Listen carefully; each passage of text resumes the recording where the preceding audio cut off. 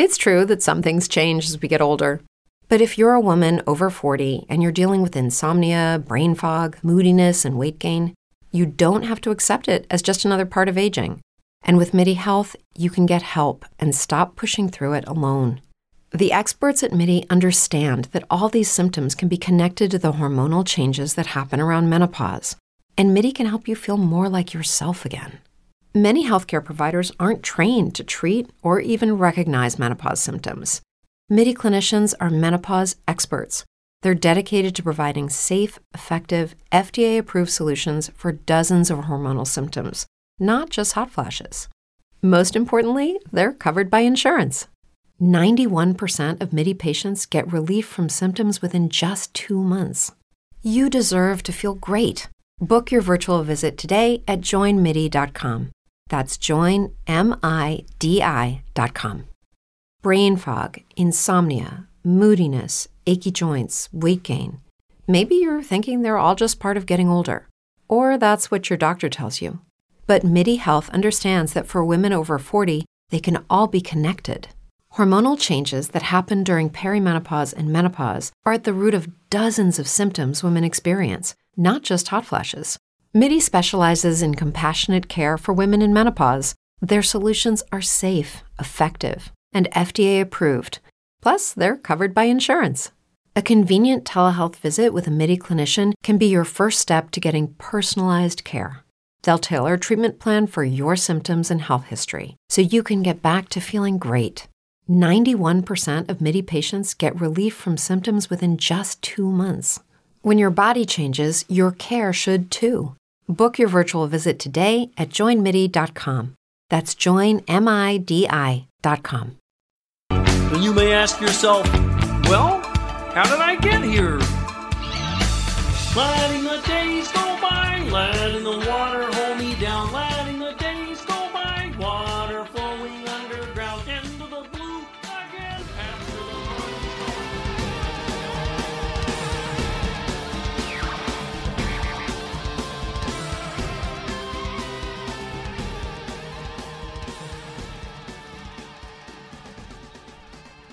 Hey, fun fans, it's another episode of We Enjoy. We are the Mattitude Eric. I am Matt Fowler. Say hello, Eric Goldman. Hey, everyone. Do I sound better to you? I would hope so. I think we cracked the case here, Jeff Yes. Solomon, who was actively trying to help me make both of us sound better. I think I solved myself last week, but this week, for sure, we solved Eric sounding a little bit better. Little higher volume. His yeah. greatest case was himself. It's one of those movies where, the person's trying to find themselves. I was actually just going to list a bunch of movies with that twist, and then I realized I would ruin all those movies for people.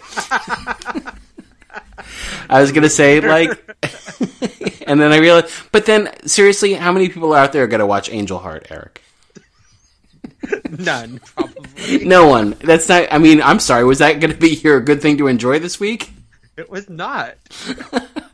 Oh, by the way, I forgot. When we get to it, we'll deal with it. I was like, we've only been doing this podcast a few weeks, and I'm already like, hey, have I already recommended this or not? Wow. You love 1,000 movies, though. So what are the odds that you would have recommended it already? Well, maybe I have a TV show, but I know I've been. See, the problem is I also do other things where I have been recommending things. So this thing I was going to recommend, I know I recommended recently, at least on SJU at Fandom, but I don't know if I've done it on the podcast, so we'll find out. I could tell you the movies you recommended right now and waste time. I have, if you've noticed our Google document, I have a whole bullet point here that just says bullshit. Have I recommended a TV show yet? Yes, you did, but it was okay. It was technically a miniseries, but it was a TV show. Okay, then last week. If it's just that one, I think that was 2 weeks ago. But either way. No, you're right. It was last week because we did 2 episodes last week. Time, it's all whatever. Yeah. We've been at home for a year as of this week. So actually, being stuck in an apartment is part of my good thing to enjoy this week. Actually, it's not a movie at all. It's just called Being Stuck in an Apartment. My thing to enjoy this week is life. My thing to enjoy this week is Angel Heart. Oh no. So hopefully Eric sounds a little clearer, a little louder, less distant. He was speaking through his built-in microphone and not his blue dabba-dee-dabba-da microphone, as the song that he was singing right as I called him on Skype What? Yeah. We all know that song. We all know that it's also the opening to Iron Man 3. But what was the name of the band who did that? Eiffel 65. That's right. Why did I want to say Aqua? That's Barbie Girl. Mm-hmm. Okay. I get it. Eiffel 65. Euro. That's fine. I'm Blue Dabba Dee Dabba Die. You know what song I have stuck in my head right now? And it's not even a song. It's just something I tweeted like an hour ago. So now I'm just singing in my head. Falcon and the Winter Soldier. Falcon and the Winter Soldier. Falcon and the Winter Soldier. Zemo's in a mask now. Stucky Power. Good. Okay. I retweeted you because I like that a lot. Okay, that not only plays into next week, where Falcon and the Winter Soldier will debut on Disney+, but also a little bit of news this week that we'll get into. Kind of gaming news, kind of music news, but both things we enjoy that are smashing together head-on in a collision course of goodness. You can find Eric and myself on Twitter at the Matt Fowler and the Eric Goldman. The podcast is at We Enjoy Podcast on Twitter. And the email is weenjoypodcast@gmail.com. You can also message us on Twitter through Patreon if you're a Patreon subscriber, and that is patreon.com/weenjoypodcast. And for $2 a month, you can get a commercial-free version of this podcast. That's right. No commercials at all. And guess what I did this week? I went into Spreaker, where this podcast is hosted, and I looked at the little ad preferences, and I unlocked sexual ads, Eric. So now I don't know what aside from like boner from your ears. Well, now aside from like boner pills, I don't know what that means. It's all boner pills, right? What else is it? It's not like a chat line or something. Those don't even exist anymore. I don't know. Yeah. Anyway, if anyone gets a sexy ad, please let us know. I'm very curious. I did not unlock political ads, so even though it's probably safer now out of election season. Okay, so I think what we started last week, doing the news first, worked well, and then going to emails instead of starting with what the listeners wrote in about. Mm-hmm. And some of these are quick hits, and some of those we can dive a little deeper into. Especially since, man, how much are we even going to talk about the Snyder Cut coming up next week, Eric? Are we going to be in the weeds with that? Are we going to ignore it? I don't know. It's not either of our cup of tea. Yeah, I mean, but it's still happening. We could do an episode about it, which I mean, I think would probably be fairly critical of Zack Snyder's approach to the DC characters. I know, but I would advise us against doing that, just because we would become magnets for a certain type of toxicity, even if we are as kind to it as possible. I haven't seen it. Maybe it's fucking amazing. It's not amazing, but I'm saying I did rewatch all the prior Snyder movies. Not all of his movies, but all the DC ones. They're not for me. I listened to a lot of Fred Schneider songs in preparation for it. Those are for me. Yeah, those are for me. Remember when I peed next to Fred Schneider? I don't. And he started pissing on my shoe, and he went, "Tin roof rusted," and he just... I don't, but I hope everything you just said is true. No, I did. It was at the TCAs when B-52s played, and we were both in the Langham piss room, the bathroom. and he was at the urinal close to me. The bathroom where you threw... Is that where I ditched an entire sandwich? What was it? No. Where you threw your food. I don't know why it makes me laugh so much that you threw your dirty food into what you thought was a trash can. Why was it dirty food?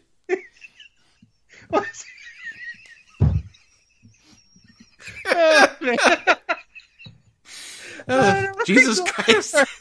I think Eric just unlocked his own miso soup moment right now. What the fuck is happening? I don't get in the bathroom so many times that it always makes me laugh. I don't know why. That there is that.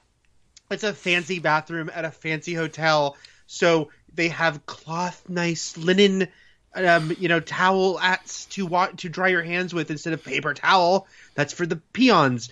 But Matt walked in and he had his leftover, the remnants of your lunch in a styrofoam thing, like a thing you would throw into the trash.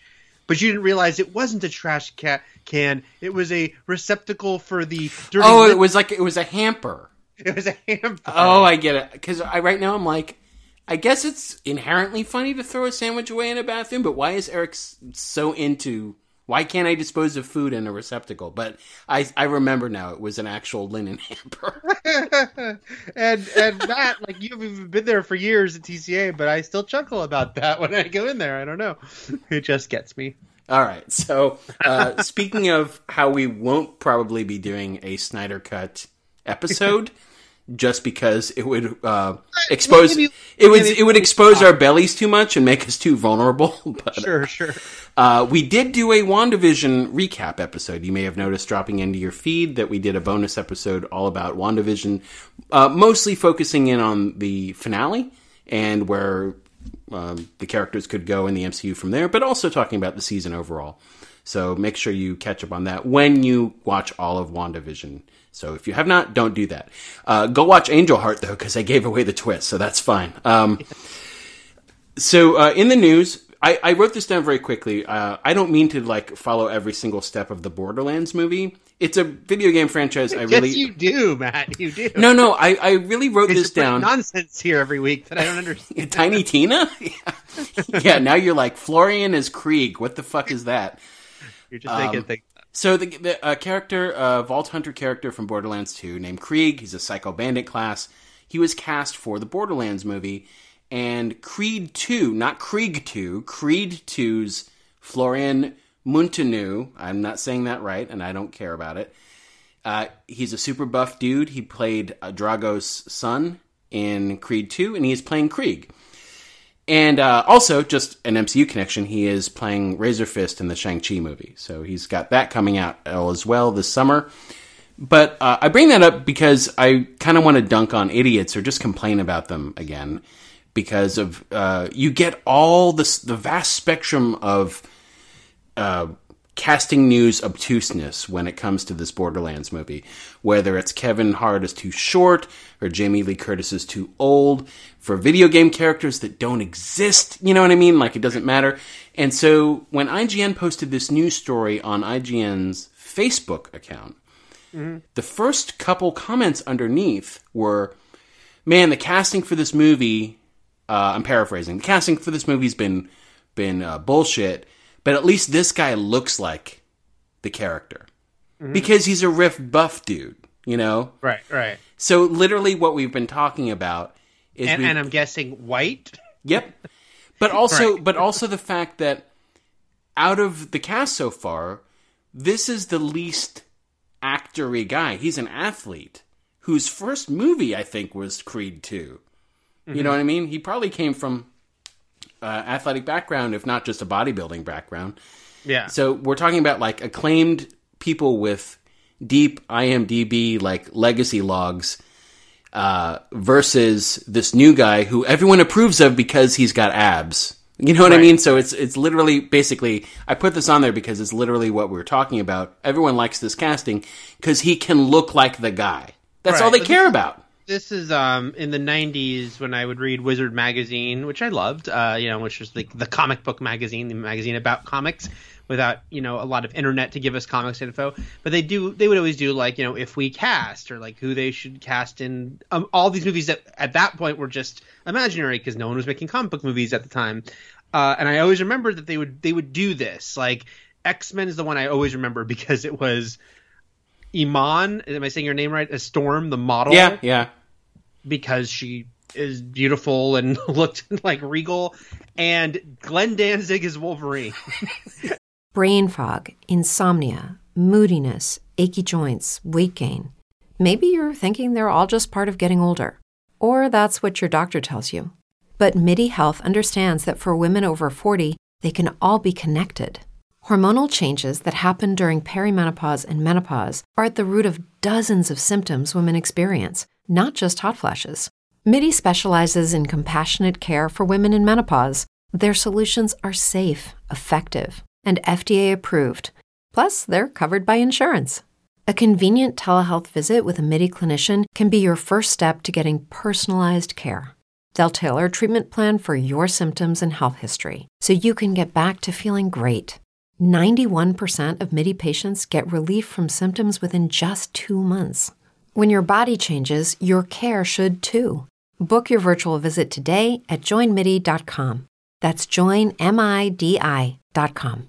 If you're a woman over 40 dealing with hot flashes, insomnia, brain fog, moodiness, or weight gain, you don't have to accept it as just another part of aging. The experts at MIDI Health know all these symptoms can be connected to the hormonal changes of menopause. And MIDI can help with safe, effective, FDA-approved solutions covered by insurance. 91% of MIDI patients get relief from symptoms within just 2 months. Book your virtual visit today at joinmidi.com. And who cares if either of them could act for shit? Act. Yeah. He cares, Look, they kind of look like them, so that's our choice. Oh, it's so infuriating. Because, Eric, who's going to believe a Dogtown boy? Honestly. Sorry, that comes later. That comes later. D-Town? A skateboarder? No, that comes later for the RoboCop talk. Can I also interject into the news here how absolutely furious I am about this week's homework? I fucking hated spending 2/3 of a Snyder Cut watching these awful fucking RoboCop shows that honestly, if I hadn't gone over my notes, they totally blend together in my head because they're both... Oh, really? Well, we'll get to it. I thought the second was discernibly better than the first. Not that it was great, but we'll get. Oh, God, Eric. This was an awful journey. And it was a tough one. I feel very, very torn at this point about like the two stages of myself battling of like quality content for listeners, or even for those who choose to watch along with what our main event is, versus being a completionist. Like, sure. What wins out? Because next week I'm like, do we make the main event still the animated shows, or do we just talk about them briefly and the main event is something else? I think we make it that because, especially, first of all, it's such a less thing to watch. I mean, it'll take under an hour to watch those two. I know. I'm not talking about like our workload. I'm talking about just like as a main event that people are actually interested in at this point. With the RoboCop has been nothing but diminishing returns since the first movie. It never peaked. It never the needle never ticked up in the slightest since the first movie. And as we'll get to with the main event, everything works to prove that RoboCop isn't a sustainable story after that first movie. Like, he's just not a character that can... To the point where in 2, we talked about how long he vanished from that movie. The same thing happened in the TV show. The same thing happens in every RoboCop story, is that in order for a RoboCop story to work, RoboCop has to leave the story for like 40 minutes. I'll be back, but I leave you in these capable hands. Here's Gadget. Okay. Here's Gadget. So, okay. Back to the news. So, Florian Munteanu is Krieg, Eric, because he cares so much. Great. Equally ridiculous name, Benedict Cumberbatch has gone on record saying that he is not interested in the slightest in playing Grand Admiral Thrawn, live-action version of that Star Wars character that was name-dropped in The Mandalorian Season 2. People would know from the novels and from the animated version of himself, where he was voiced by, was it Mads Mikkelsen's brother, right? What's his name? Lars Mikkelsen. Yeah. Okay, so Cumberbatch said, that's a straight no from me right now. There is no way I want to be turned blue. I turned the air blue very recently. No, seriously, I have precious time with my children, and I think sitting in a makeup chair and being painted blue and the amount of time it would take to do that and then take it off at the end of the day, it's not just the right time in my life for that. So he has gone on record saying he is not Thrawn, which means, Eric, if you go by Benedict Cumberbatch's track record, there's a 50-50 chance he's playing Thrawn. I think it's probably unlikely he's playing Thrawn. Only also because of the fact that he is Doctor Strange. And while it's not like you can't do both Star Wars and Marvel at the same time, I don't see him doing that. It's funny, I was just mentioning someone how I keep getting press releases for movies with Benedict Cumberbatch. He does a lot of like these smaller movies, and he's got that one with Jodie Foster that he produced. And but isn't that the rule? In order to do the smaller movies, you got to do the big Thrawns. Yeah. But I'm saying, he's Doctor Strange. Like, he's got it covered. And he's filming the big Doctor Strange. Okay, well, here's the thing. He lied about being Khan. He lied They lied about being Doctor Strange. Yeah. There is no logical reason to believe anything Benedict Cumberbatch ever says at a press junket. You are correct. I do understand that track record, but I also don't think he's Thrawn. I think he's become like a big fan casting, and of course fan castings become real. But then sometimes people are just trying so hard to manifest them. I mean, to the point. I mean, like, people said how funny it was that like there literally was like articles that were like fans upset that John Krasinski didn't appear as Reed Richards in WandaVision, which was never a thing. That was ever promised to us. Not the character, not the actor. It is 100%. But look, you go back to Danny DeVito as the Penguin began as like a fan thing, and then it became real. So these things happen sometimes, but other times they don't. I'm saying he's Thrawn. So there you go. And he is, but he's doing Thrawn so he can do The Courier, whatever that movie is he's promoting right now. The little ones, the little wee movies. Mm-hmm. You know who should play Thrawn? Honestly, Glenn Danzig. Yes, I'm in. And then Iman should be, what is Thrawn's little creatures? right, the Yasarli. That's Iman. Is she alive still? Oh no. Yeah, no, she is, because Bowie was, they were married, and I know, but he died, so shouldn't she have gone right afterwards? That's not how it works, Matt. I forget I have to explain that to you. No, but they were together, so she needs to go too. No, that's not how it works. All right. Going back to what I was singing earlier in the podcast. So this came as a very pleasant surprise. Not just the news that there is now a coming. Well, I'm not plugged into all game news, despite writing for IGN. It's not my world. But there is a game called Teenage Mutant Ninja Turtles: Shredder's Revenge. I believe that's the name, and it's sort of inspired by, if not the sequel to, the side-scrolling brawler Ninja Turtle games from the arcade, like. 1991's like Ninja Turtles: Turtles in Time, or so it's very much in the vein of those old arcade games with better graphics, but still in that 16-bit style. Yep. And the Teenage Mutant Ninja Turtles theme from the animated series, who you informed me, which I didn't know, was written by Chuck Lorre, and I didn't know if that was one of those like fake news things where it's like James Lipton wrote the Thundercats theme and he didn't. It's like he didn't. It just became a weird urban legend about James Lipton and Thundercats. But so this one is done and covered by an artist that Eric and I are huge fans of, Mike Patton. Yes, indeed. Who is one of those people who is beloved, but also probably very under the radar for a lot of people. Yeah, it's one of those. He has so many weird irons and different weird fires. Like, he's known as the man of 1,000 bands. He's the singer or voiced artist for a lot of bands, his most popular band being Faith No More. But he has a lot of other side projects and side bands, or he guests on people's songs and albums. Like, he was on a Bjork album just doing voice stuff. Or he was actually the voice of the Darkness in the Darkness video game. So all that demon noise, that was him. So he does gaming. He does a lot of stuff. He does movie scores. He did the score, a very great score, to Crank 2 High Voltage. Yep. Along with A Place Among the Pines, which was sort of an artsy small film where Ryan Gosling met Eva Mendes. Yeah, it's funny because he works so much. He's so prolific. He has a million bands, but to the mainstream, they would really only know Faith No More.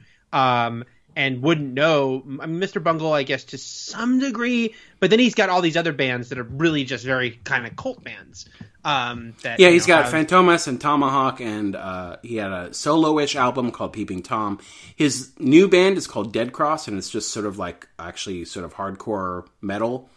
But then when I saw Dead Cross a few years ago here in the Dallas area, they covered Bauhaus's Bela Lugosi's Dead. So that was one of my first experiences of Mike Patton crisscrossing, cross-pollinating with something else I really love, which is Bauhaus. Right. And this is the second time, I think, where now he's doing the TMNT theme. And I think I'll actually play a little bit of that in the outro of this podcast, so people can get a listen up to it. But you can also just Google it and listen to the trailer for the game where you can hear the whole song. It was very fun to hear him do that. And yes, Chuck Lorre really did write that song. Chuck Lorre has like early days were all like writing like 80s animation like Mask and Pole Position. But the Ninja Turtles theme song is kind of his biggest, obviously long-lasting claim to fame, sticking around. And then he, made billions and billions of dollars making hugely successful sitcoms. In the Bazingaverse, yeah. Yes. Mike Patton, who Matt and I have seen in concert many times together and separately, with mostly Faith No More, but certainly many of his other bands too. One of my coolest experiences seeing him is tragically part of my lost photos. I had a laptop years ago, having stuff on the cloud, a laptop die, and I have like all my photos from like 2006, 2007 were lost, including the photos from the It's Always Sunny in Philadelphia season 2 premiere, which was an early thing I covered for IGN when no one cared about that show. Tiny, like a small venue for the premiere. And because Danny DeVito loves Mike Patton so much, he performed there. And I was like right up, again, it was like a small little place. So I had great pictures of him. I have one picture I still have of Caitlin Olsen and Danny DeVito rocking out to him. So the Always Sunny Mike Patton connection is interesting because he and Danny DeVito are super close friends. Yeah. And it all came from literally Danny DeVito was at some music festival and heard some band. Coachella. Yeah, he was hearing a band play and he's like, "Who's that?" And it was actually Fantomas. Mm-hmm. And he's like, "What is this band?" And then he and Patton became fast friends to the point where 2 times now I've seen Faith No More, once with you. Danny DeVito has been in the proximity of the stage. Like when we saw them once in LA, Danny DeVito you could see him standing off stage, but then like during one song, he just sort of slowly wandered into the middle of the stage and just stood around. Yeah. But when I saw them play at Coachella, 2009, I can't remember the year, Danny DeVito streaked across the stage. Very, very much, very Frank Reynolds like, just running naked across the stage. But anyway, the Always Sunny, a few of I think Glenn Howerton and maybe another cast member of Always Sunny are also are Patton fans. So it's not like they knew him through Danny DeVito; they were already Mike Patton fans. So that's why. They got meta, and the Always Sunny episode that's kind of all from Frank's point of view and how he sees the world. Plays a couple different Faith No More songs when Frank's like driving around. Yeah. It's like that's Frank's music too. So anyway, we love Mike Patton. We were happy. We're happy to hear both Mike Patton. Okay, more quick news. The cast to Mission Impossible 7 has expanded a bit. Previously, I think we only knew about extra additional people, Haley Atwell and Isai Morales. And anyone else extra we knew about besides Henry Czerny?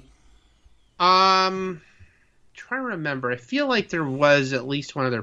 Brain fog, insomnia, moodiness, achy joints, weight gain.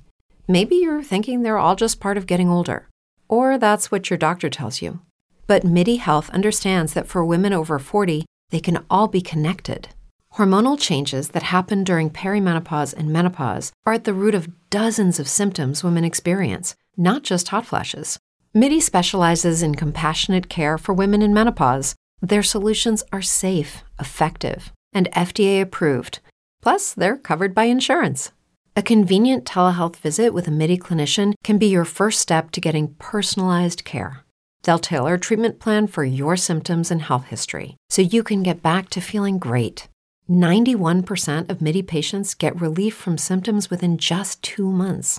When your body changes, your care should too. Book your virtual visit today at joinmidi.com. That's joinmidi.com.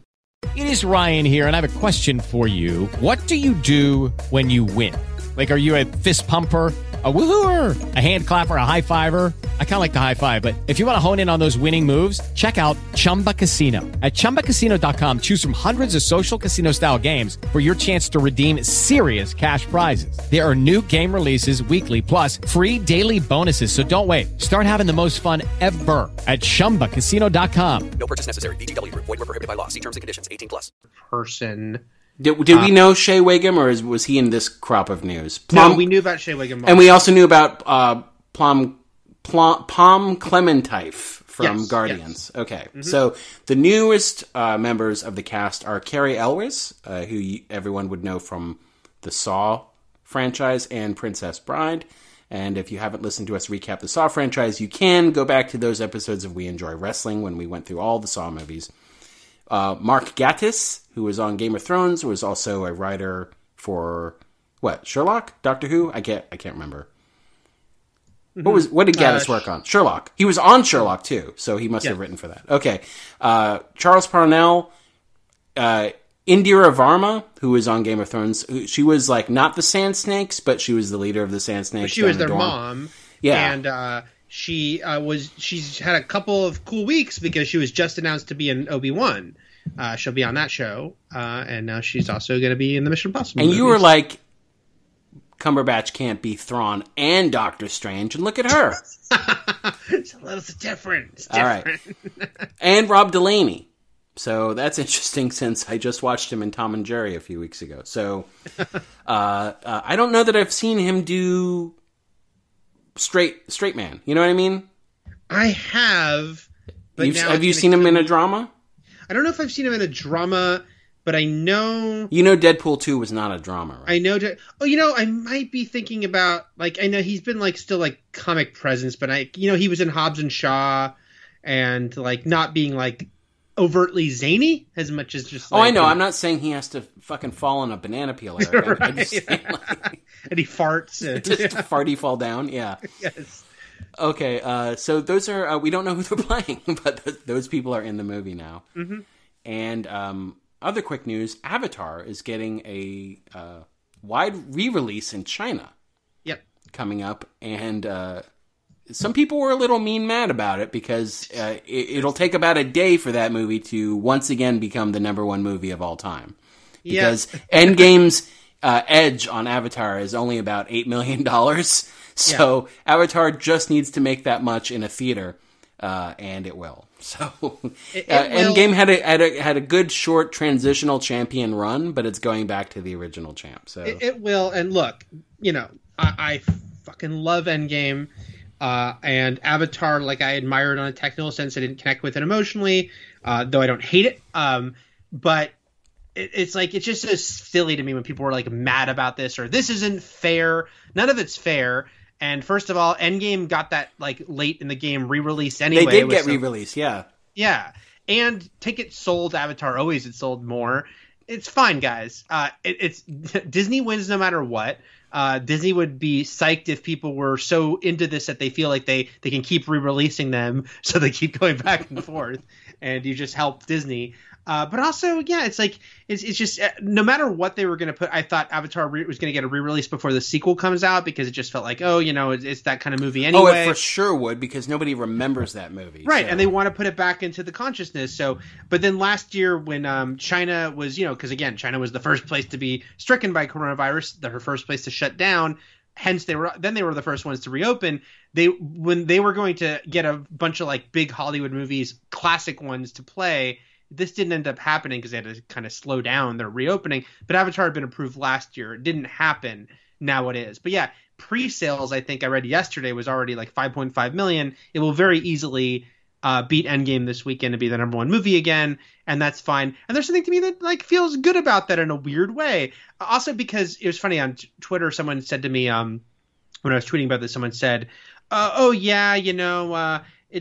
that makes sense, but they said something about like, I wonder, it would have to be like another Avengers movie or something to really pass it again. And I thought, God, that's the thing about Endgame even being the #1 movie ever, is that if you look at the movies that have always been the #1 movie of all time, they were never sequels until Endgame. Yeah, like, so the Gone with the Wind, Jaws, Star Wars, Titanic, Avatar, they were all like an event that came not out of nowhere sometimes because they were well promoted, but like something that got people to go to the theaters that never go to the theater, that kind of like seismic movie event. I mean, so Endgame being a 23 movies in the making, 22 movies in the making, it was different, Back when it happened, that was what I think we all marveled a little bit about Avatar back when Endgame beat it, just because it was its own movie. Yeah. And that Endgame only sort of made that much money because it was like the first big end to a decade-long story that had been building up, like you said, through 23 movies, that culminated in this one giant crossover movie that everyone had been waiting for so long, whereas Avatar had none of that. It wasn't based on anything. It wasn't, it wasn't even from like a massively popular source material. It was just out of nowhere. And, you talk about lightning in a bottle. It was the 3D of it too, which was super big for about 3 or 4 years, around the time Avatar came out. So, and then in the wake of Avatar, everything had to be 3D because and Avatar retrofitted. did it so well, and then everyone else just copied it, but usually badly. I think I settled on the fact that the best 3D movies I had seen were How to Train Your Dragon and Tron Legacy, and then Avatar, of course. Everything there were other ones that were okay, but those were when I remember specifically sitting in the theater going, "Wow, this movie is better because of the 3D." Yeah. I mean, it just. It just, even with the MCU, yes, there's going to be another movie called Avengers eventually, but I don't think they can ever replicate Endgame. Just again, they'll be wildly successful. I'm not worried about them. But just as far as that culmination, that thing that by the time Endgame opened, it had been going on so long that all these kids had grown up with it and had this sort of connection to it. We knew that some of these actors were going to be done after this movie, so it just. That everything led to that. The only movie that had a chance of doing that, and similarly was massive, was Force Awakens. Except that Star Wars was never a global success on the scale MCU is. So Force Awakens is the number one movie ever in America.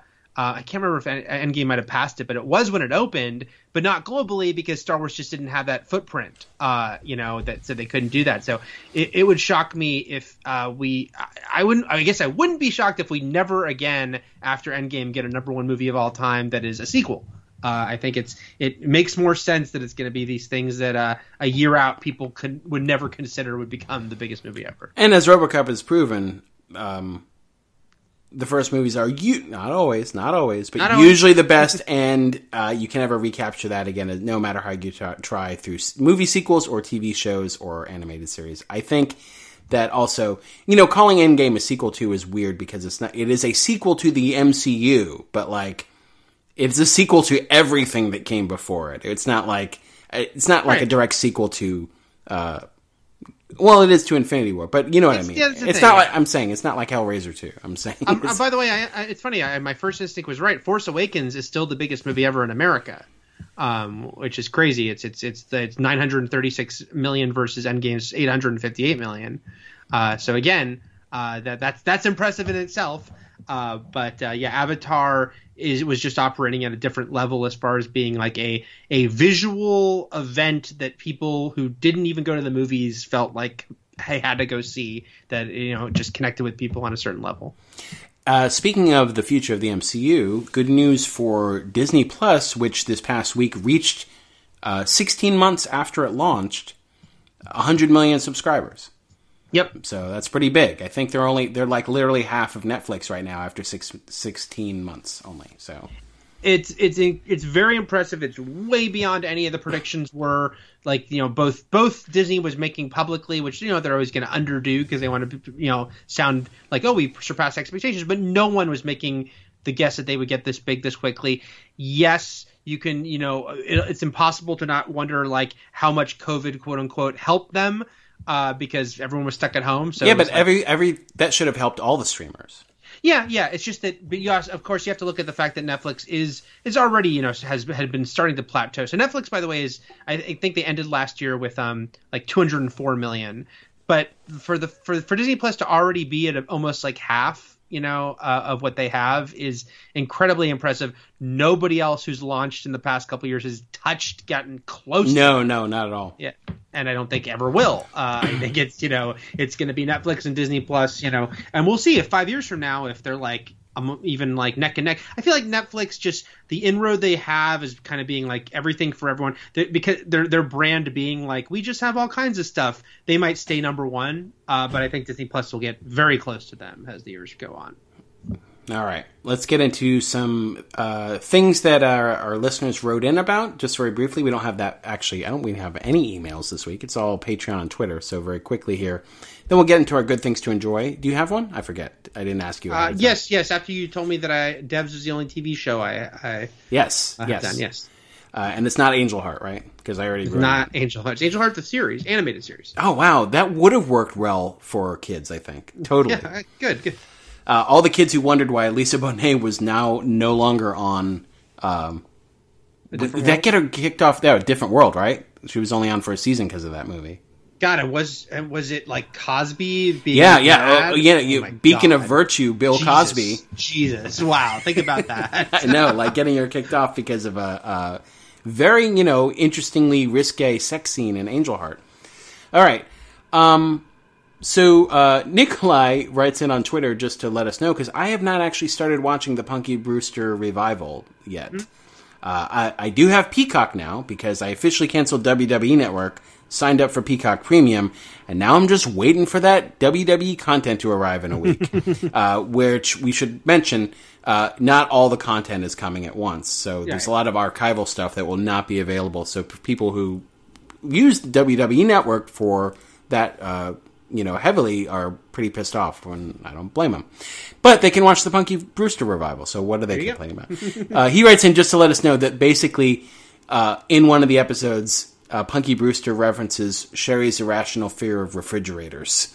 To which I say, it's a rational fear. Yeah, I know. What is irrational about that? Died. I think she did die, Eric. I don't think she almost died. I think she had to get pulled away from the light, specifically. And it was better there, Punky. Yeah, and you know who didn't help? Fucking Alan. Nope. God, I hate him. Okay, and JM writes in on Twitter, I am on the second RoboCop TV show now, and this is easily the worst homework assignment I've ever been given. See, I told you, Eric, we're going to lose people with this shit. I'm not saying it was great, Matt. I'm saying we're going to shed people. Jason writes in on Twitter. Jason, to the end of the line, Matt. We're to the end of the line. By the way, tangent. Because I've been watching all the MCU movies this week. So I was thinking when I was watching Winter Soldier, which I freaking love, but they do that thing of like having like a saying that like can be like an important thing that, Steve can say at a key moment to break through to Bucky. And I was like, that's such a movie thing. Like, if Matt were brainwashed, what would I say to him? I wouldn't have anything. I'd go, I'd say plane and airlock. You would. We have our own thing. That's right. And then I would go, and I would wake up. And everything would be okay. So Jason writes in, Jason who wrote in on Patreon last week, but he tweets basically complaining about the big event homework for the RoboCop TV series. But getting to listen to Matt and Eric make fun of it, that's worth it alone. So there you go. In the end, light at the end of the tunnel, not an oncoming train. It is us snarking on... I don't know how much I'm going to snark, Eric. I'm just going to be pissed off. I'm really angry about this. About these two TV shows. What if I love them? Eric, the guy's name is Dr. Crazy. What can you not like? That's right. A gadget. Gadget. They just call me Gadget. I'm a street kid.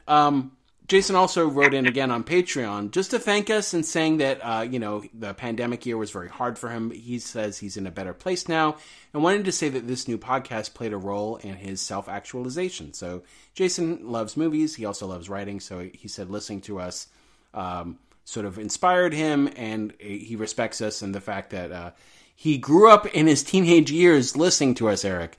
I'm sure he didn't want to make us feel, intentionally make us feel old, but you did, Jason. Guess what? I mean, also, we're old. We mentioned the MCU now is old enough that people who were like 10 are in their 20s now. No, for sure. And also, I think I did the weird math a few days ago about how, what was it?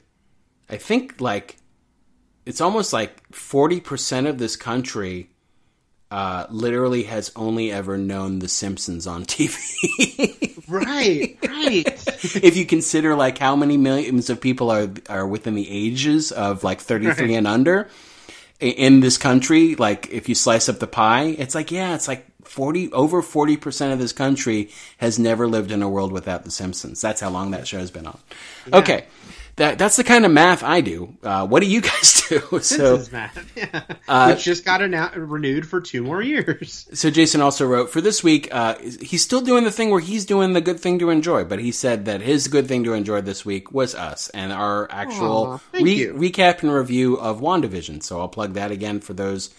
If you've watched WandaVision, please listen to, it's only an hour. A little shorter than usual, than our usual brand of podcasting. Just talking about Wanda and Vision together in WandaVision. All right, so who wants to go first with the good thing? I will. All right, go for it. My thing was inspired by seeing it got renewed for a 3rd season today, while its debut date for season 2 in June was also announced simultaneously, which is Central Park on Apple TV Plus. I know I've mentioned in passing that Apple TV Plus has a lot of good things to enjoy.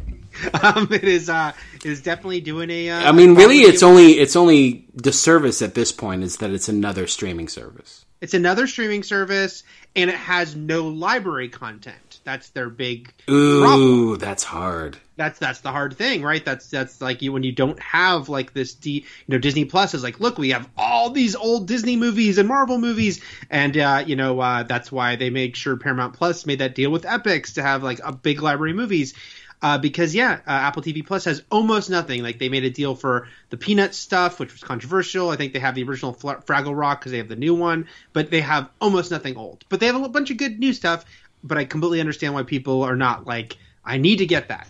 But if you were to get it, either because you got a free year of Apple TV Plus, which you get if you buy anything Apple right now, I think they're still doing that deal. Or if you decide, hey, I'll get it for a month just to check out some stuff, because there is several things you can check out there. Central Park is great. It is a super funny, creative show that is an animated show. It's also a musical. Every episode has completely original songs. They have really the main songwriters wrote like one of the Frozen shorts, not the Lopez's who did the movies and did the WandaVision songs, but these other people who did the songs for one of the shorts, and they do some really cool songs. But then also they have people write one-off songs all the time, and Fiona Apple wrote one, and I believe Amy Mann did one, and they're like anyone else that Paul Thomas Anderson is a huge fan of. Yeah, only Paul Thomas Anderson people. But yeah, they're only anyone who's ever played at the Largo. Yes, anyone who's been at the Largo, you got a song. Sarah Silverman, she is. No, but it's they're great. Like you're like, I could see these in a Broadway show, but like really fun. It's a comedy, so they're comedic songs, and the cast is great. It's Josh Gad produces it. He's also one of the stars, but he basically hired everyone from Frozen, and he's had some of his Book of Mormon castmates on, but then also Hamilton. So a bunch of people from Hamilton are on it, including Daveed Diggs. Am I saying his name right? Daveed Diggs, who's on Snowpiercer, and they did not promote that show with him singing "It Must Be Ice," so it's already, I don't know why that show's even on the air. Exactly. But got it. I really wish they'd done that now. But Central Park also has speaking earlier of WandaVision, Catherine Hahn has a central role. That's right. Yeah, she is on that, isn't she? The main couple in the show is her and Leslie Odom Jr. from Hamilton. You mean from Person of Interest? From Person of Interest. And it's great. They're great. You can hear, if you liked hearing Catherine Hahn sing Agatha all along, which she did sing, you can hear her sing more stuff. It's the Bob's Burgers producers, and it has that look. That happens. With animation, Matt Groening, all his shows have that his look, the Simpsons character look. So Central Park has the Bob's Burgers character look. So you'll be familiar with that, and I really like it. The first season was great. It made me very happy during COVID, and when we needed happiness in this world, we still do. And season 2 is coming this summer, and they just renewed it for season 3. And there you go. So what everyone should do is this summer get one of them free weeks or something of Apple Plus, because let's face it, the reason you're going to do it is to watch Ted Lasso, which is great. While you've got Ted Lasso on there, you can watch the first and second season, because you say it drops this summer, of Central Park. Mm-hmm. Yep, June 25th. That's when. There you go. So there, everyone, set your clocks. Set your clocks. Set your clocks for June 25th. Okay. Let's see here. So last week I was a little torn. I recommended The Edge, a movie I really like, but I got all caught up in the weeds about like it's only got 65% on Rotten Tomatoes. Well, this week I'm going even lower for a movie. I'm surprised wasn't one of my first movies that I recommend on Good Thing to Enjoy, and it's a movie that I don't find. Now it is a cult movie. It is over the years has become a cult movie.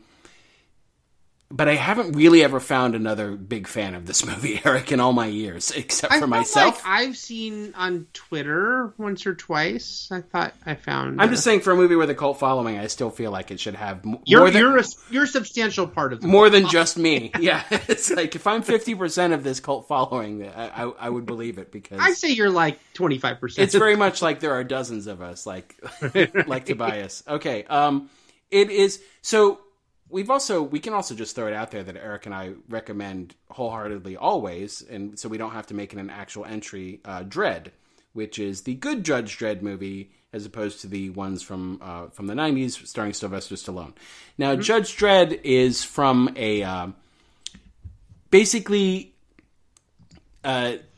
there's a British science fiction magazine called 2000 AD, and that's where Judge Dredd comes from. It was stories from this magazine. There wasn't like at first it wasn't an actual running comic. You would find Judge Dredd stories in this sort of, what would you call it? It was sort of an anthology magazine of sci-fi comics.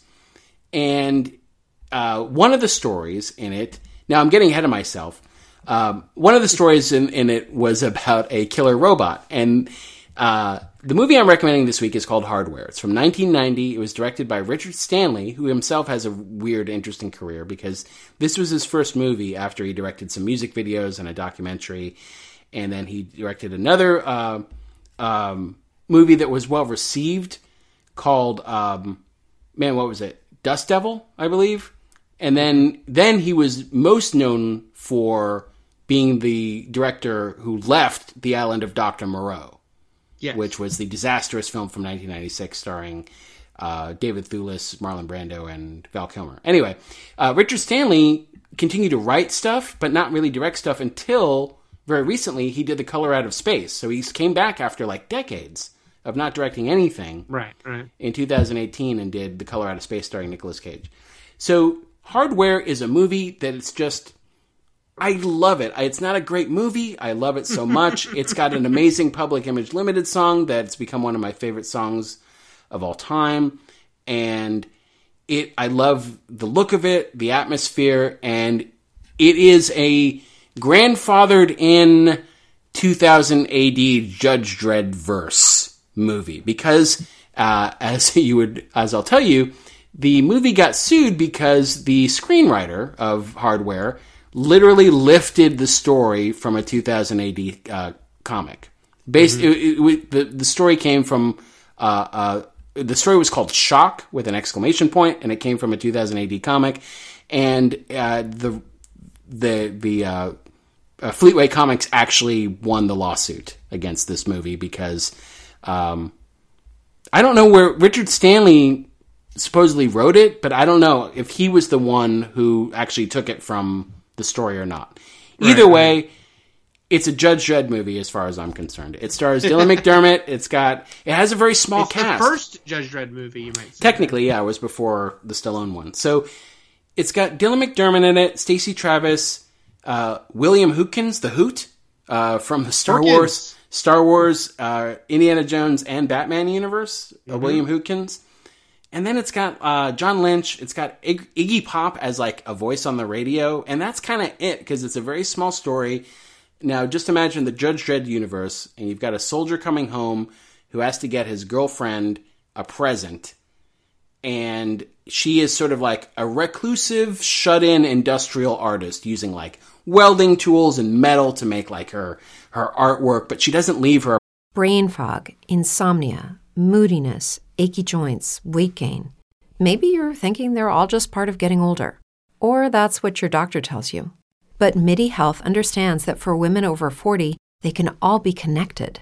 Hormonal changes that happen during perimenopause and menopause are at the root of dozens of symptoms women experience, not just hot flashes. MIDI specializes in compassionate care for women in menopause. Their solutions are safe, effective, and FDA approved. Plus, they're covered by insurance. A convenient telehealth visit with a MIDI clinician can be your first step to getting personalized care. They'll tailor a treatment plan for your symptoms and health history so you can get back to feeling great. 91% of MIDI patients get relief from symptoms within just 2 months. When your body changes, your care should too. Book your virtual visit today at joinmidi.com. That's joinmidi.com. With Lucky Land Slots, you can get lucky just about anywhere. Dearly beloved, we are gathered here today to... Has anyone seen the bride and groom? Sorry, we're here. We were getting lucky in the limo and we lost track of time. No, Lucky Land Casino, with cash prizes that add up quicker than a guest registry.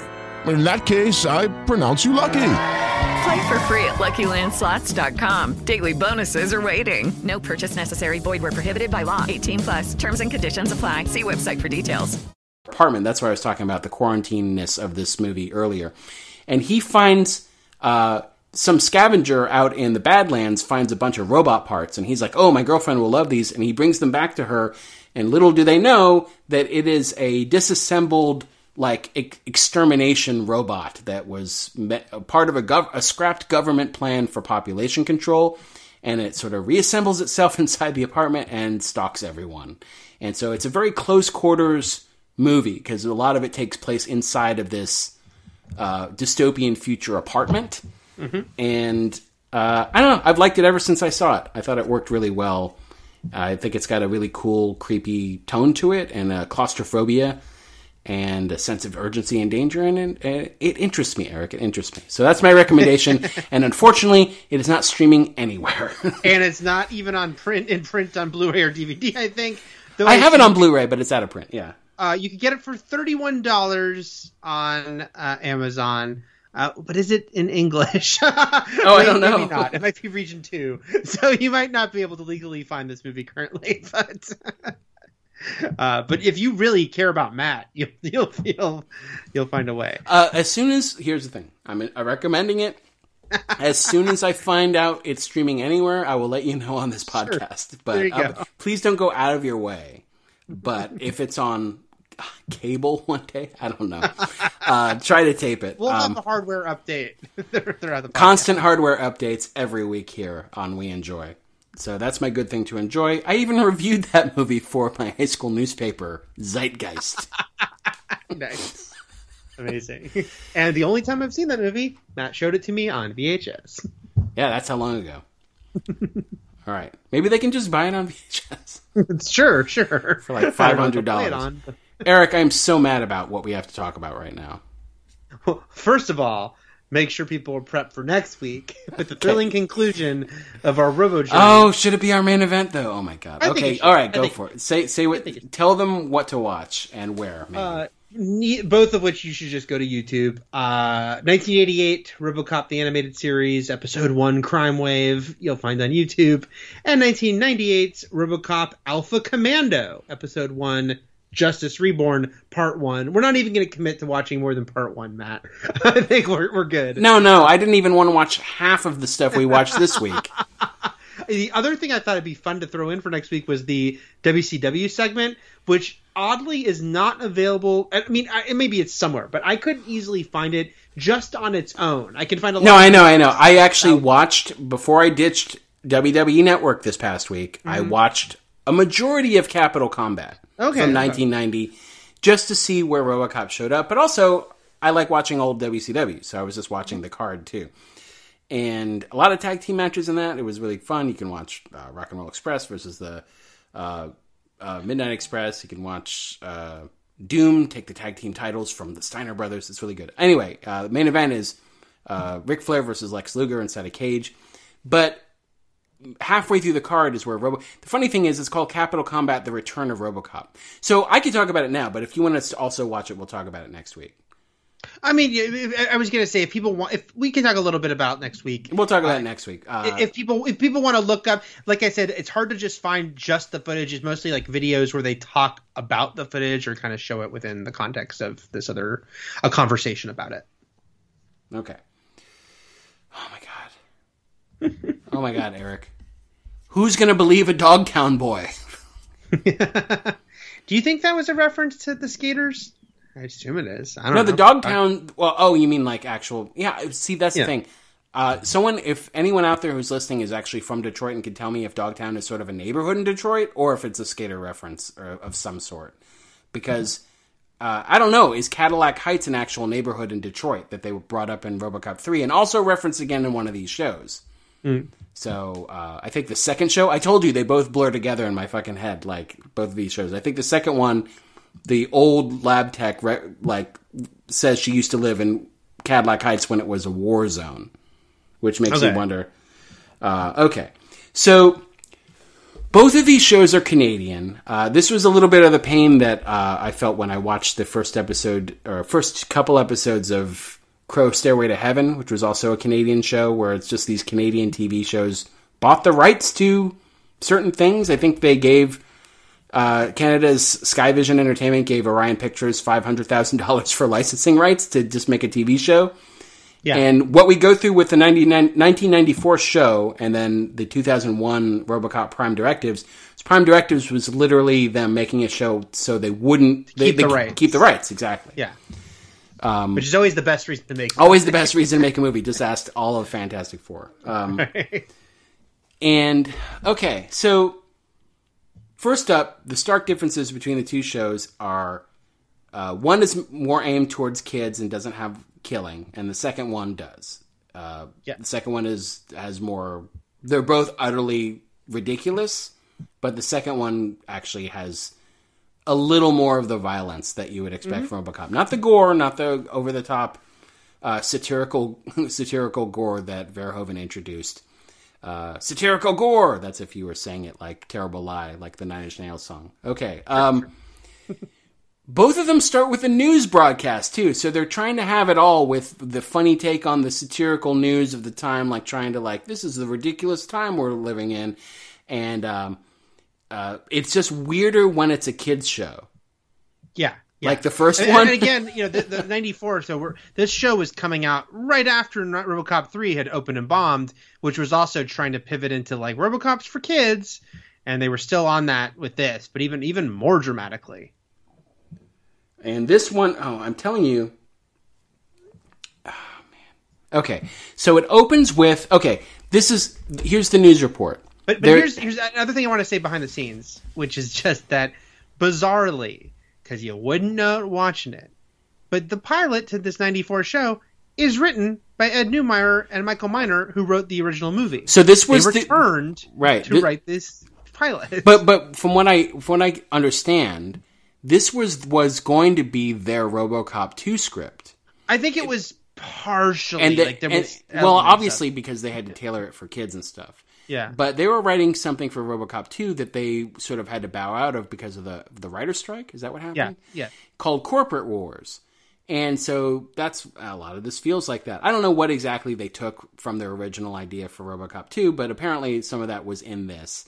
Mm-hmm. And the news report starts with a serial killer known as the Dogtown Ripper. And homeless people are going missing.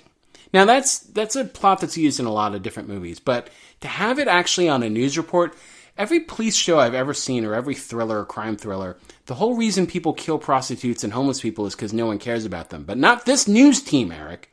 This news team constantly reports on missing homeless people.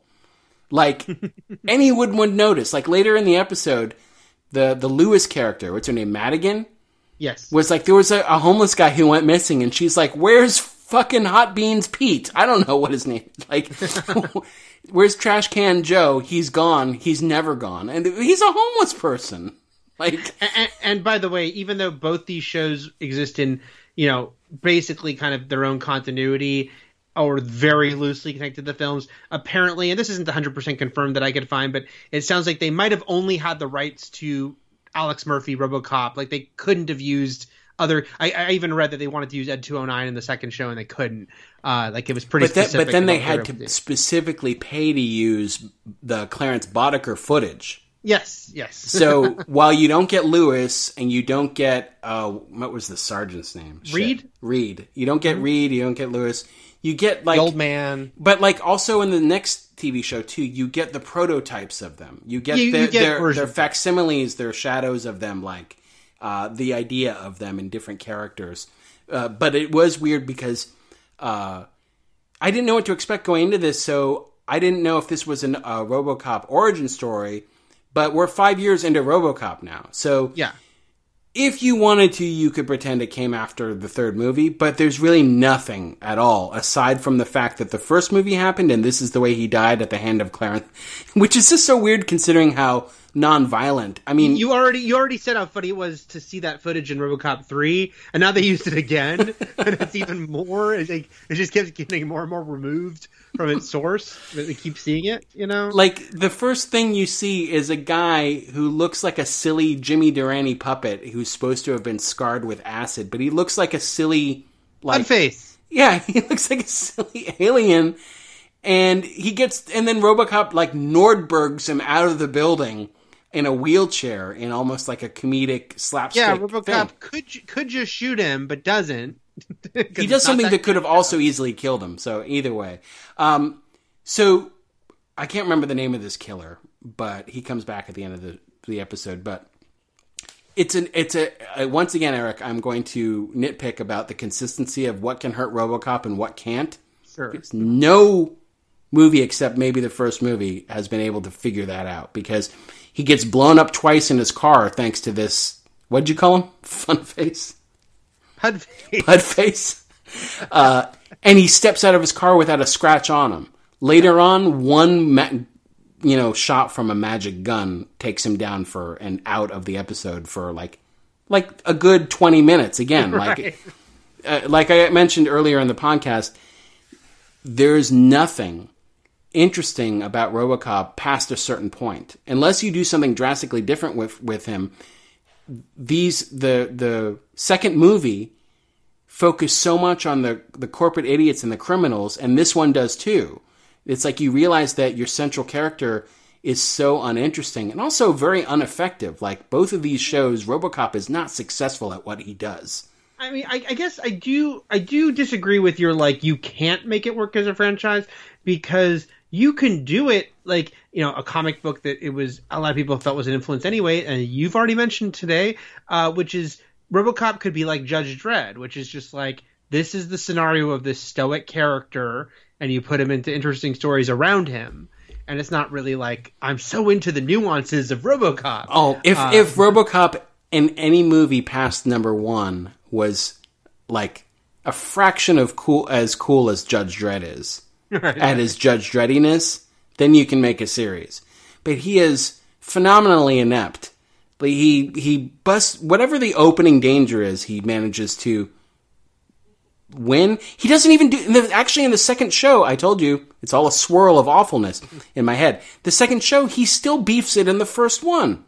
Like he fails in his first, to stop Bone Machine and like the whole situation at the beginning, and gets taken down right away. The second show, he's always getting. I'm just saying. First, I was going to say not to get ahead of ourselves, but we can leap around here. I will say, I guess I'm going to keep having these like light defenses of the second one. I guess like the second one to me at least was being like, hey, he's old now. Like, even though I feel like they should have made him even more than 10 years, but it's like they make a point like he's not fixed. Like his helmet's like cracked and they're not fixing it. And he mentions being kind of old tech. So it feels like it's a little more baked in. It is. Well, here's how they made RoboCop interesting in the second show, Prime Directives. We didn't watch all 4 of them, so obviously the story continues forward. But in the 90 minutes we watched, Eric, the way they made him interesting was by flashing back to when he was Murphy. That's the way they did it. It wasn't RoboCop now. We literally watched more story of him with his old partner, Cable. And like, in what we were supposed to assume, I guess, is what happened right before he got transferred to the precinct in the first movie. Like, what led up to it was his partner actually killing someone in cold blood. And then that guy was supposed to also still be a hero throughout that rest of that episode somehow. I don't know what we were supposed to think of him. Anyway, back to the sillier one, which is homeless people are being stolen off the street so that this eccentric, crazy scientist who's working with OCP can make Neurobrain, and he's using human brains to create an AI, which is also the plot of the second show. That is the fair. That floored me when that came up. I mean, it's not as integral on the second show, but it still was incredibly funny to me when it was like, oh my god, no, not this again. So, and then skipping to the end of this first series, pilot episode, double pilot episode, which is that the secretary of the OCP person becomes this sort of holographic ghost AI that controls the city. She is now Neurobrain. Played by Andrea Roth, who's like the biggest star of the future in this. Known for Rescue Me and Cloak and Dagger and 13 Reasons Why and a million things. And who else was in this? No one else, really. Richard Eden played RoboCop, and we already sort of mentioned him. No, he is not the one from The Hitcher. Okay, the Hitchhiker is the second one. Richard Eden, I thought, had done soap stuff. I think he was on Santa Barbara in the 80s, but he stopped working for whatever reason a few years after this. The only other person I knew in this was it Chad? Was he like the prominent, like the Miguel Ferrer-esque OCP guy? Chip. Chip. That's John Rubinstein, who my mom has known forever, and he was a Wolfman and Hart guy on several episodes of Angel. He's done a lot. He's a character actor. He's been in a lot of things, but I mostly know him because my mom has said the name John Rubinstein and it's stuck in my head. And he was Chip. Cliff DeYoung, who plays Dr. Crazy Malardo, is actually also recognizable. He's probably been in a lot of things, I think, film and TV wise. And again, and because of course there's also this show is instantly recognizable, has a Canadian shot sci-fi show, but also, in the past 25 years, or actually 30 years, I should say, since they started making this, it's like we're so used to shows being shot in Canada, and also a lot of these actors get, they work over and over and over again. So even if you can't place them, you're kind of like, I know that guy. Oh yeah, it's like in the wake of BSG, everyone's like, oh, every single show shot in Vancouver has a Cylon on it. Yep. Let's see. Okay, so that's like the main plot. 5 years into RoboCop, he doesn't kill anyone. The OCP still, they're scumbags, or at least the Chip guy certainly is, but he is also teaming up.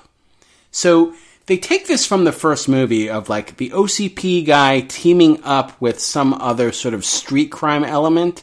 Yeah. So not only is Chip teaming up with the Dogtown boys to capture homeless people and inject them, which he does himself, by the way. He's boots on the ground guy, getting his hands dirty.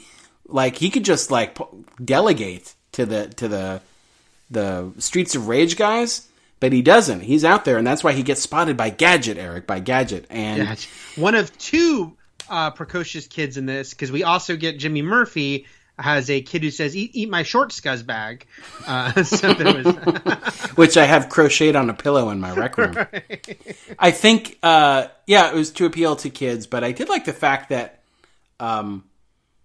things shouldn't be okay after your police officer dad gets killed in the line of duty so brutally, but also, he ran away because his mom was yelling about his grades.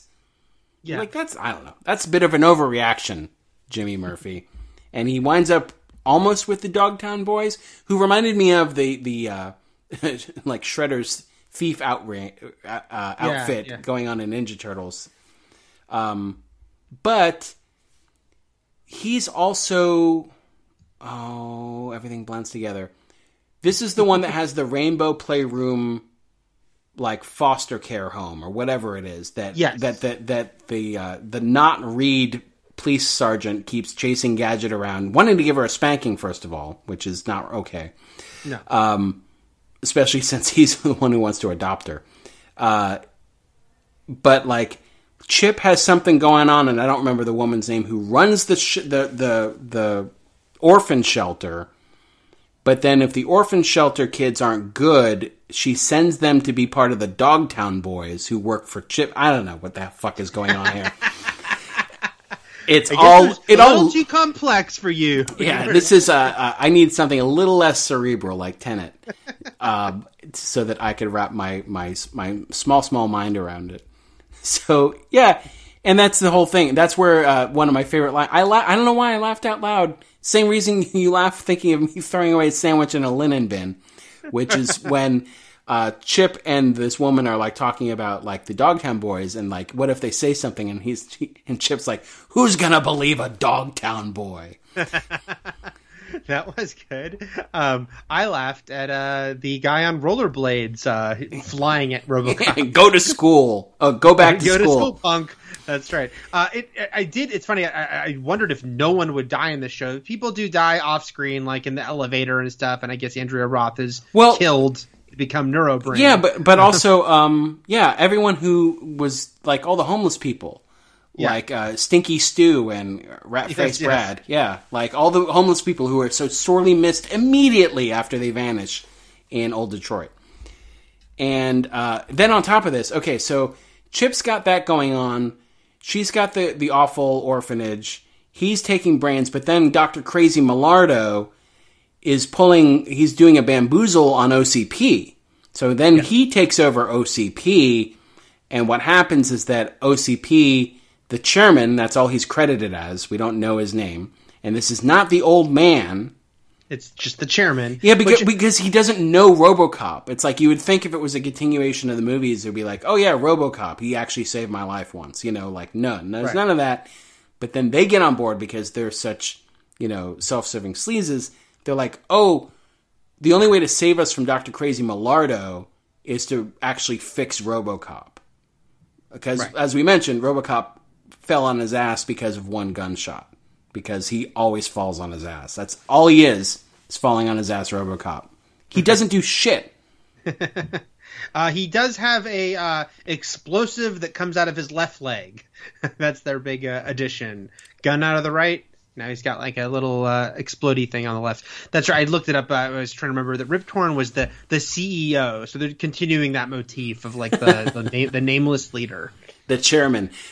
Isn't it weird in a show that's a little more family oriented and oriented towards kids and maybe toys? Toy Line should it have succeeded. That they had that like weird exercise scene that was so meant to look like a sex scene. Yeah. that was weird, and then a little bit was the the Marines posing nude, which I get. I mean, like it was a meta joke sort of because it's like the kids are watching that in the show, so it almost seemed like almost like perverse because they know they're making a show really aimed at kids and they're doing a parody of kids watching inappropriate stuff. It was a whole weird thing going on there. I don't know what the fuck is going on with this show, but what was the? They also had the line Hitler was an amateur. I did like that line too. Oh well, because that's why he objected to be He's like, how dare you call me Hitler? Hitler was an amateur. Right. See, it's a twist, Eric. It's a twist. He's crazy. Yes. So I can't remember the name of that weird Geraldo type show that we keep cutting back to. I thought I wrote it in my notes, but anyway, Gadget, the precocious, scrappy young girl who reminded me a little of. She had a little. What's her name from The Crow? Sarah from the Crow vibe. She needed a skateboard, and she needed to not like onions. She could have got one from the Dogtown. She could have, or rollerblades for that point. Because there was, I guess there wasn't a skateboarder, but there might as well have been. So I think early on in the episode, that host, that Phil Donahue, Sally Jesse Raphael type host, was like, "Should people over 60 be allowed to vote?" And I had actually stopped for a little bit. I was like, should they? Because we're in a point now where like the serious discussions should be had if people over 70 should be allowed to be in the Senate or something like that here. Like, I don't know. Fake Geraldo makes a good point, I think.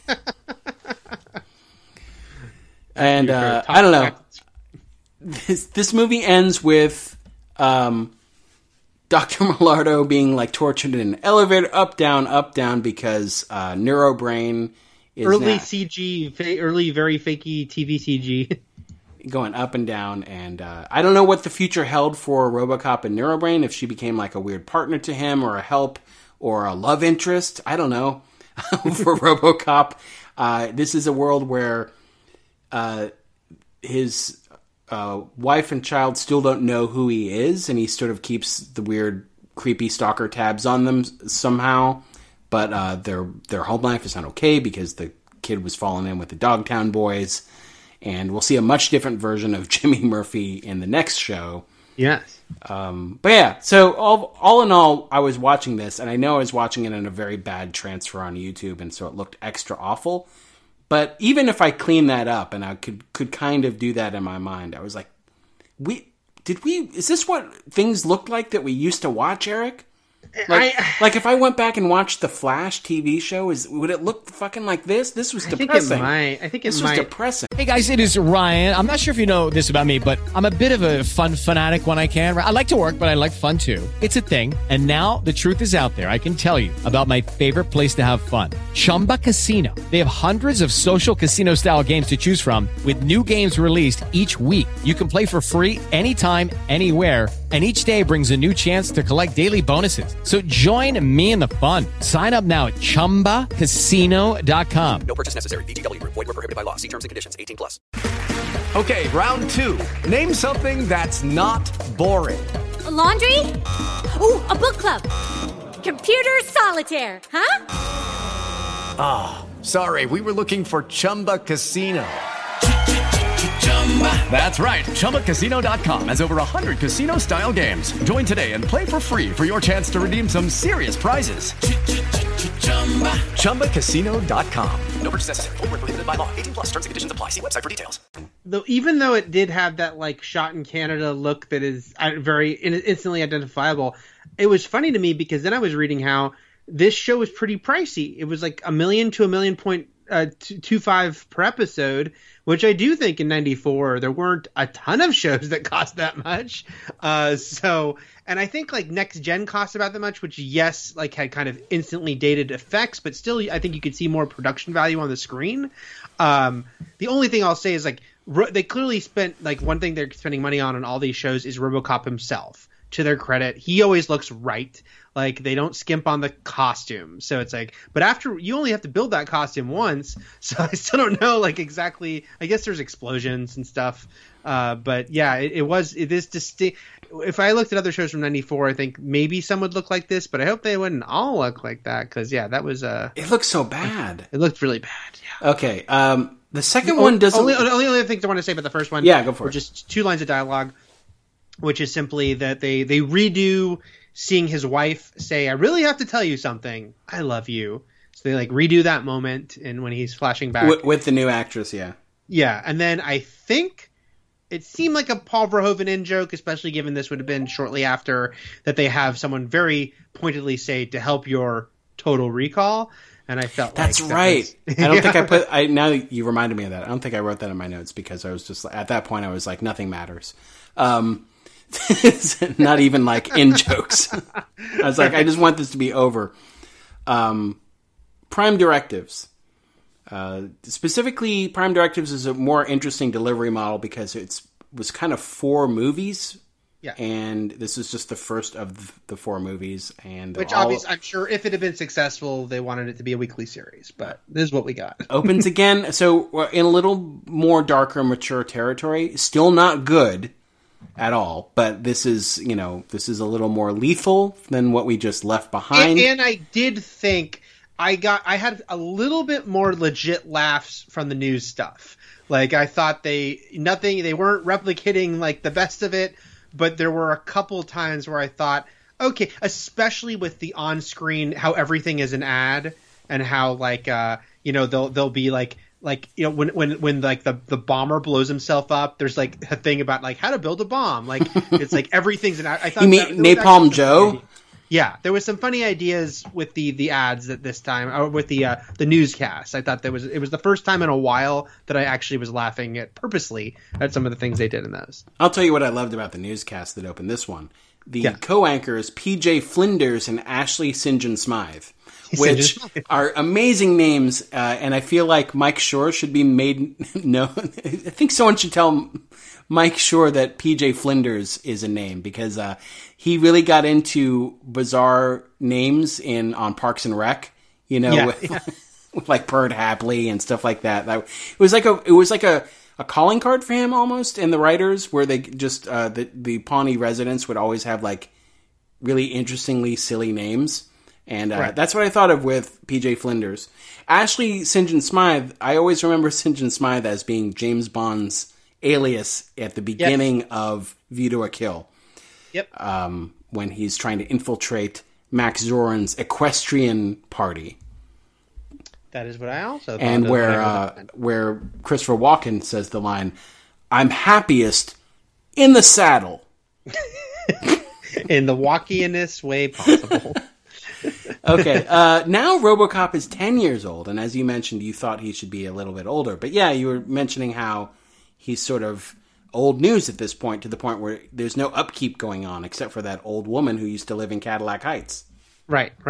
I did think it was funny. I was reading behind the scenes that when they do at the beginning the RoboCop's greatest moments, they use footage from the '94 series. Because again, like Matt mentioned, this show was made to retain like the people in Canada who had the TV rights were like, oh shit, we're going to lose the rights unless we make something else. So they made this. So they used footage from that old show in that montage, I guess.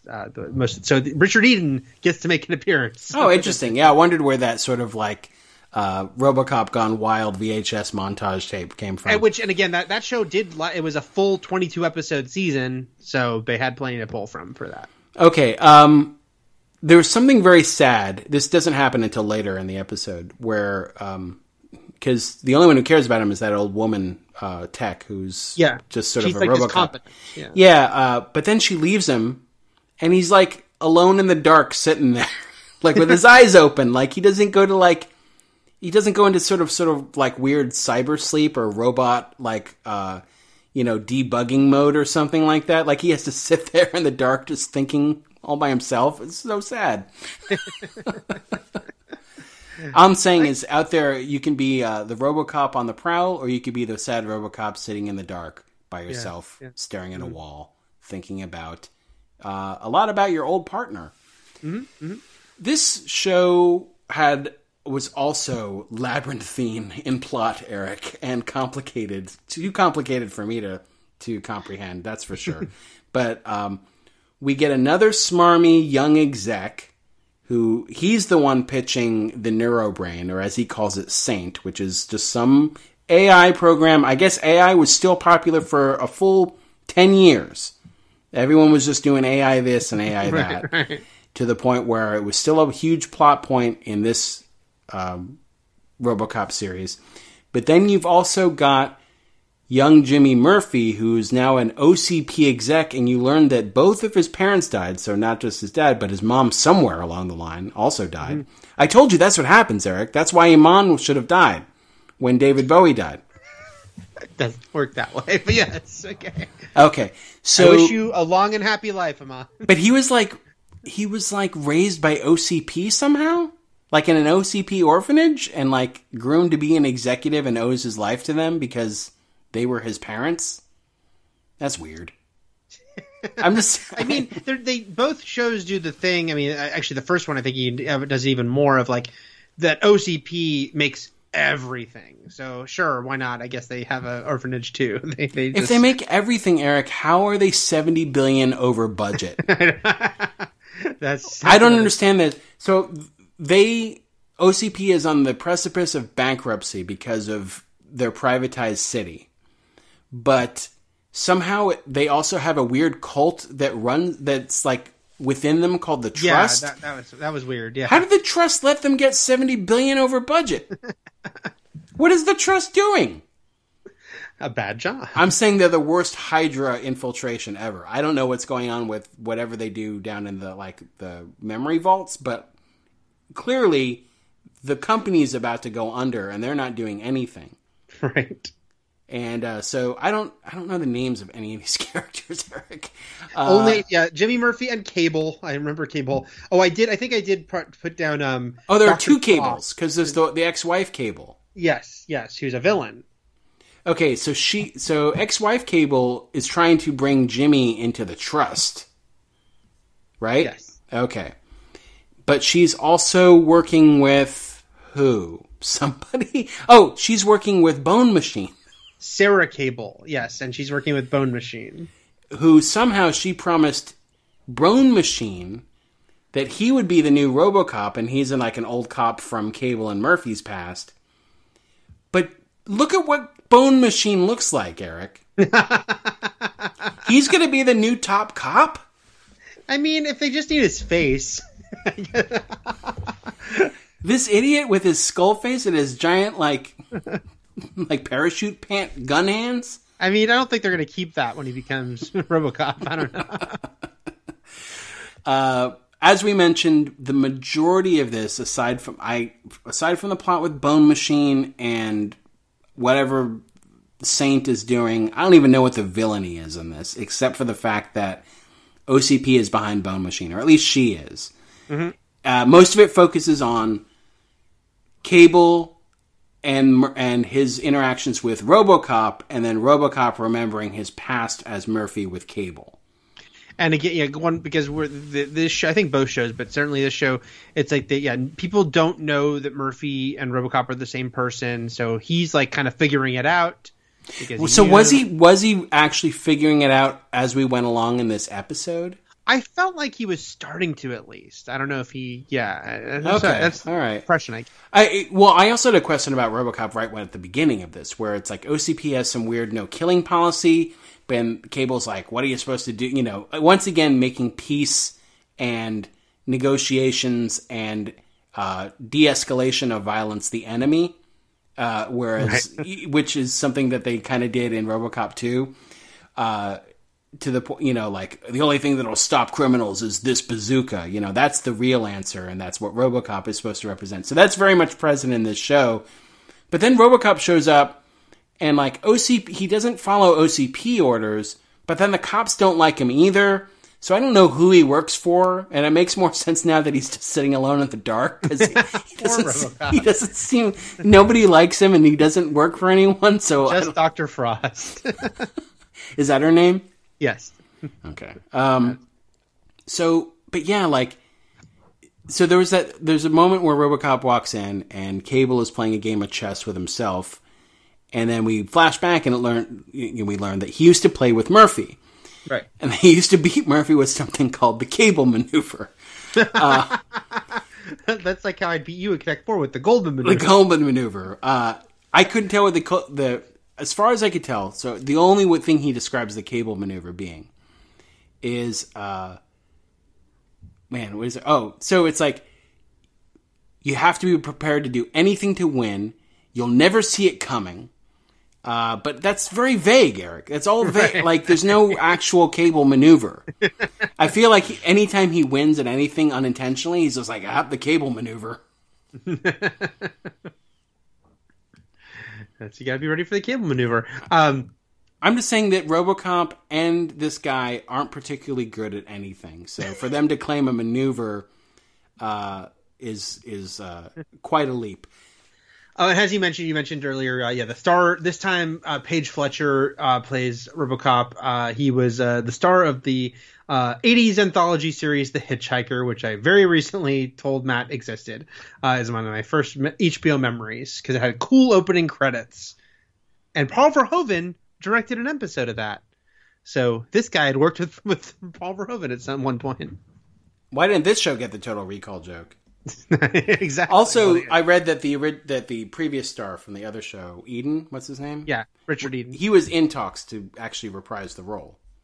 But... Although they also said, we kind of skipped over the fact that they initially did try to get Weller to star in the 94 show, and that would have been crazy. This is a little spoiler for next week's RoboCop talk about the wrestling, is that from all reports, Eric, from everything I've read and everything I've listened to, it's Peter Weller as RoboCop. Yeah, but the weirdest...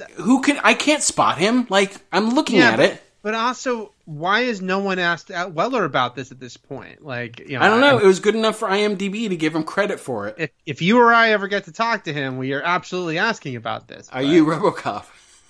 Were you WC? Did you team up with Sting? Was it called Combat? Capital Combat, because it took place in Washington, D.C. I I've got 10 minutes with you, and we're going to talk about Capital Combat for all 10 minutes. And just a little bit about Into Darkness, and that's it. Let's see. We could do that, right? I'm tangenting here because I just rewatched the J.J. Abrams verse of Star Trek movies, the 3 of them, even though the third one wasn't J.J. Abrams. The Kelvin verse. Produced it. And we could do the Star Trek movies, sort of. Okay. That's a good, like... Man, that's a long one, though, too. But that's I was going to say, we might want to, though it's not we'll break it up with, like... We'll break it up by generations. Yeah, we could take breaks. We could do, like, the 6... then go to something else, and then come back. The 6, then the 4, then the 3. And then the 3, yeah.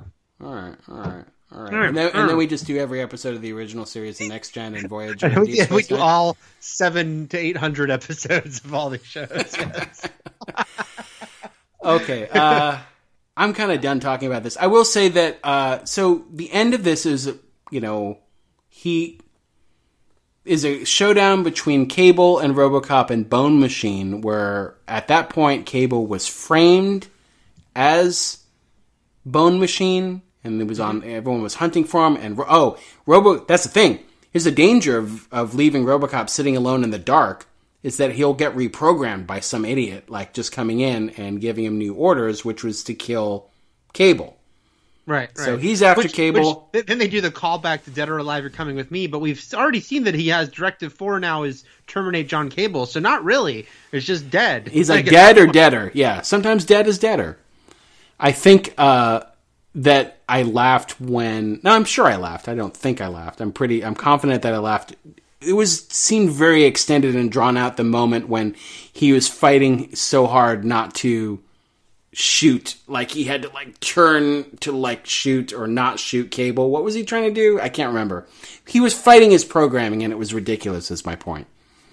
Because the real Bone Machine came in, and so he wanted to not attack Cable anymore and attack the real Bone Machine, but he was still fighting at Directive 4, so he had a big back and forth with himself. Yeah, it was dumb as hell. Also, if anyone just spoke like they did on a regular TV show, this would have been 30 minutes shorter. I don't know if you actually looked at some of the scenes, or I think I was just so depressedly mesmerized by a lot of this, where the dialogue is so slow, Eric. When two characters are talking to each other, especially if we're talking the OCP characters, it is so slow and drawn out. I remember a scene in particular when Sarah Cable walks into her office and finds the other young exec there, he was about to send a weird email saying that everyone stinks or something, and I don't know. It felt I was am I watching Fire Walk with Me? What's happening here? You were absolutely watching Fire Walk with Me. And then I guess we should talk about the Jimmy Murphy of it all a little more. Just that was their big kind of a big sort of change to everything. Is Jimmy Murphy? They're certainly aging him up, because he's seems like he's at least in his mid-20s here. But yeah, that he is a young man who is working for OCP, doesn't know RoboCop is his dad, and obviously now you've got this this tension of, this is my son, and he's working for evil OCP, and RoboCop has that moment where he walks up to him but doesn't say anything. And I couldn't even get a handle on what OCP was in this show either, because even in the first show they had a hand in resurrecting RoboCop at the end to sort of save their asses from Dr. Crazy. Yeah. But this one, they're all over the place. There's a woman who's in charge, but she's just worried about everything going under. And then you've got Sarah Cable having some weird deal with Bone Machine. And then you've got this other guy who's trying to get Saint off the ground.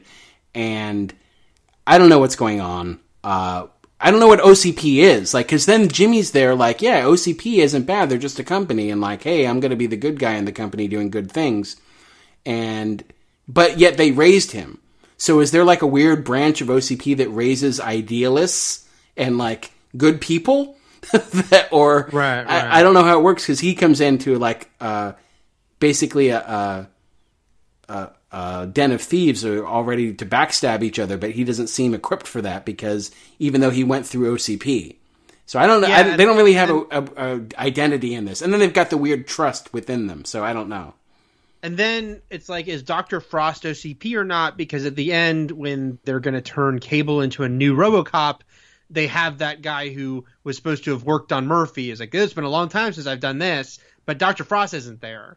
So it's like there's, that leads back to like when he's first brought onto the scene in the beginning of the episode. Like, who does he work for? Because no one seems to want him there. Right. Like, he's not UCP and he's not a cop anymore. He's like a guy in a room. It's a very existential crisis he's going through. Just a guy in a room, Eric. Just a guy in a room without his mask and his old memories.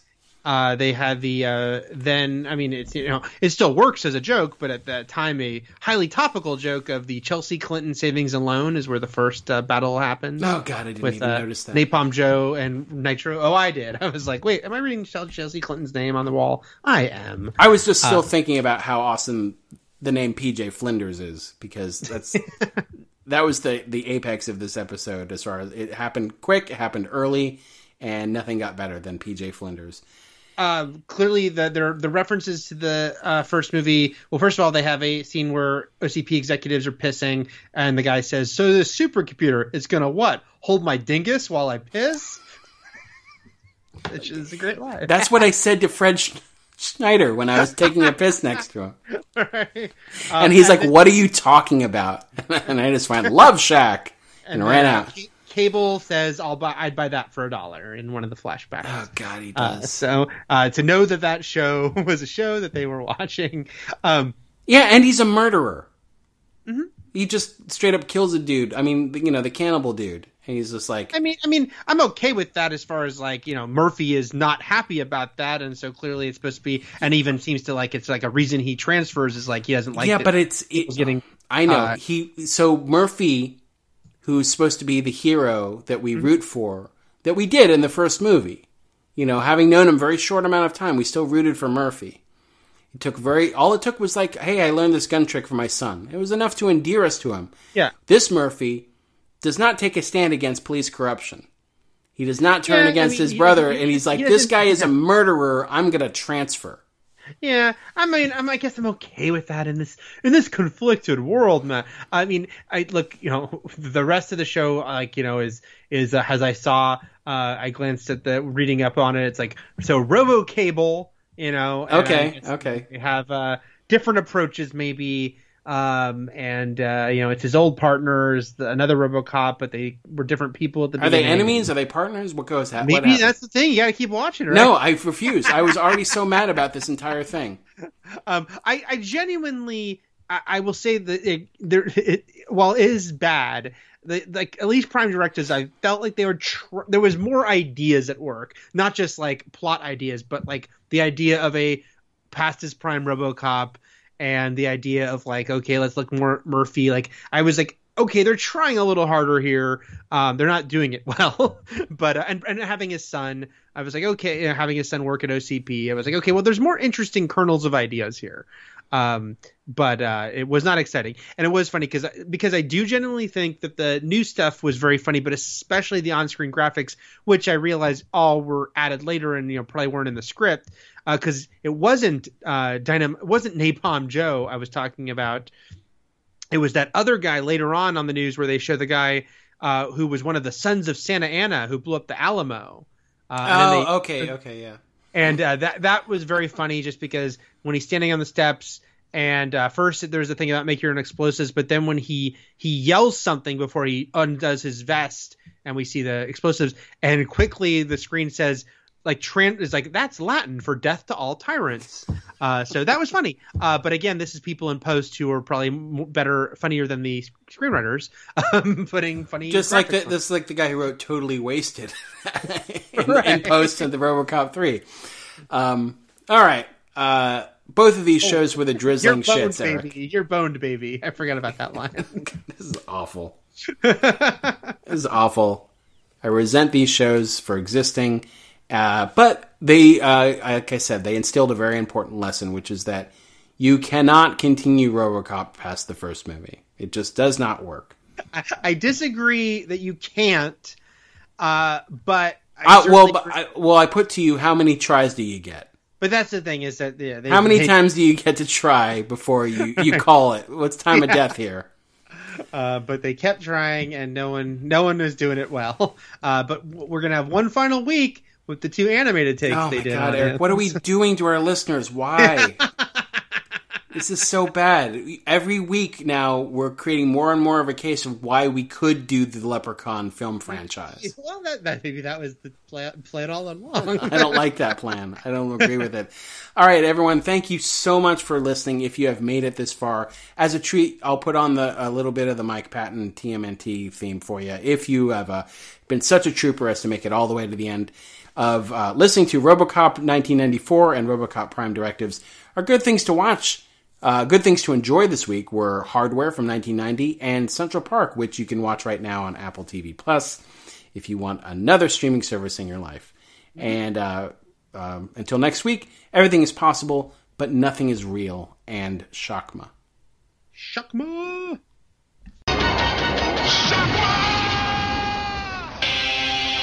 Teenage Mutant Ninja Turtles, Teenage Mutant Ninja Turtles, Teenage Mutant Ninja Turtles, heroes in the half shell. They are the world's most fearsome fighting team. Heroes in the half shell and their queens. When the evil Shredder attacks, these turtle boys don't cut him no slack. With the Lucky Land Slots, you can get lucky just about anywhere. This is your captain speaking. We've got clear runway and the weather's fine, but we're just going to circle up here a while and get lucky. No, nothing like that. It's just these cash prizes add up quick. So I suggest you sit back, keep your tray table upright, and start getting lucky. Play for free at LuckyLandSlots.com. Are you feeling lucky? No purchase necessary. Void where prohibited by law. 18 plus terms and conditions apply. See website for details. Judy was boring. Hello. Then Judy discovered ChumbaCasino.com. It's my little escape. Now Judy's the life of the party. Oh, baby, mama's bringing home the bacon. Whoa, take it easy, Judy. The Chumba life is for everybody. So go to ChumbaCasino.com and play over 100 casino-style games. Join today and play for free for your chance to redeem some serious prizes. ChumbaCasino.com. No purchase necessary. Void where prohibited by law. 18 plus terms and conditions apply. See website for details.